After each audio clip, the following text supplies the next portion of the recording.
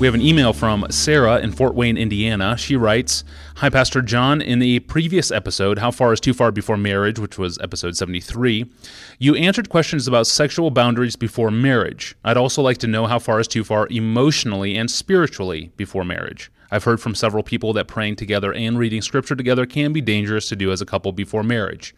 What are your thoughts?" Physical sexual intercourse is the natural, appropriate, longed for completion and consummation of emotional and spiritual union. I'm starting with that conviction. That's why it is so wounding and tragic for men and women to have purely physical one-night stands or experimental sexual encounters or serial relationships. Women are made to long for the man she gives herself to know her and love her for who she is, more than merely her body. A woman feels used and abused, even in marriage, I would say, if she believes this intercourse is just this man's animal appetite, rather than the suitable consummation of a profound affection bonding, a soul bonding, a personal bonding. And men are made by God to wield their strength gently and harness their appetites and make them serve higher and greater things, like deep love for this woman as a person and a rich union of souls and minds. So, sexual union is meant to be the completion, the climax, the consummation of personal, emotional, spiritual union.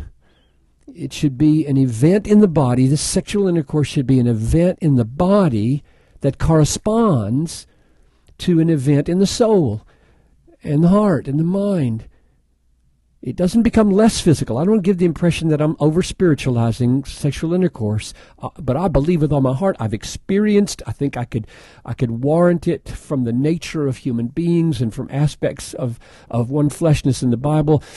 It doesn't become less physical when you think of it this way. I would say it becomes more physical by being an organic connection with the totality of personhood. That's the goal, which is why adultery and fornication and one-night stands and serial relationships are just so heartbreaking and tragic and damaging and wounding to the souls of men and women. So now here's the question.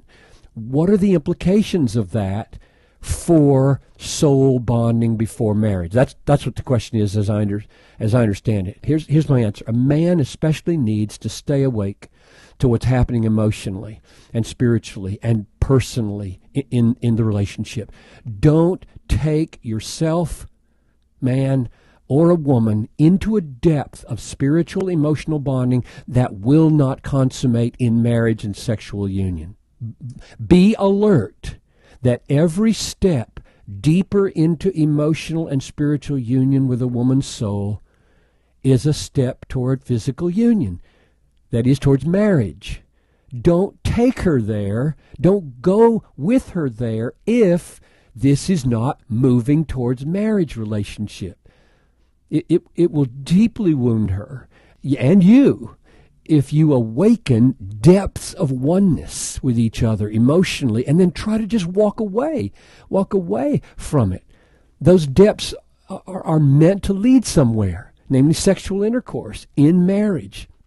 So that's why I think, Tony, casual dating, serial dating is either frustratingly superficial or emotionally painful as each one is awakened and then the heart is dropped and the thing is broken. So my advice is, once you're on a path of sharing your soul with a future soul mate, and both are realistically moving toward marriage and the consummation in in sexual intercourse. That's where you're heading.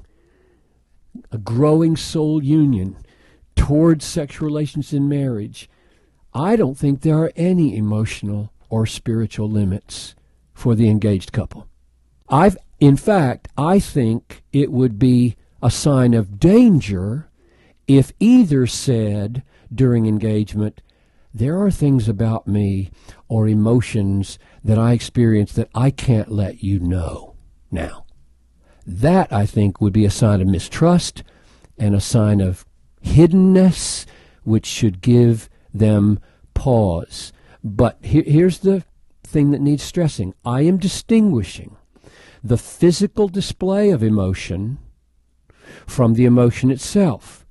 And the guideline then would be, don't awaken in each other desires for union beyond what you can control. This is different from hiding things. You're not hiding anything. This is a wise, mature, sober judgment about locations and situations that you know are too explosive for you and your emotions, because they could destroy your restraints and then defile the very purity of the gift that you both want to give each other on your wedding night.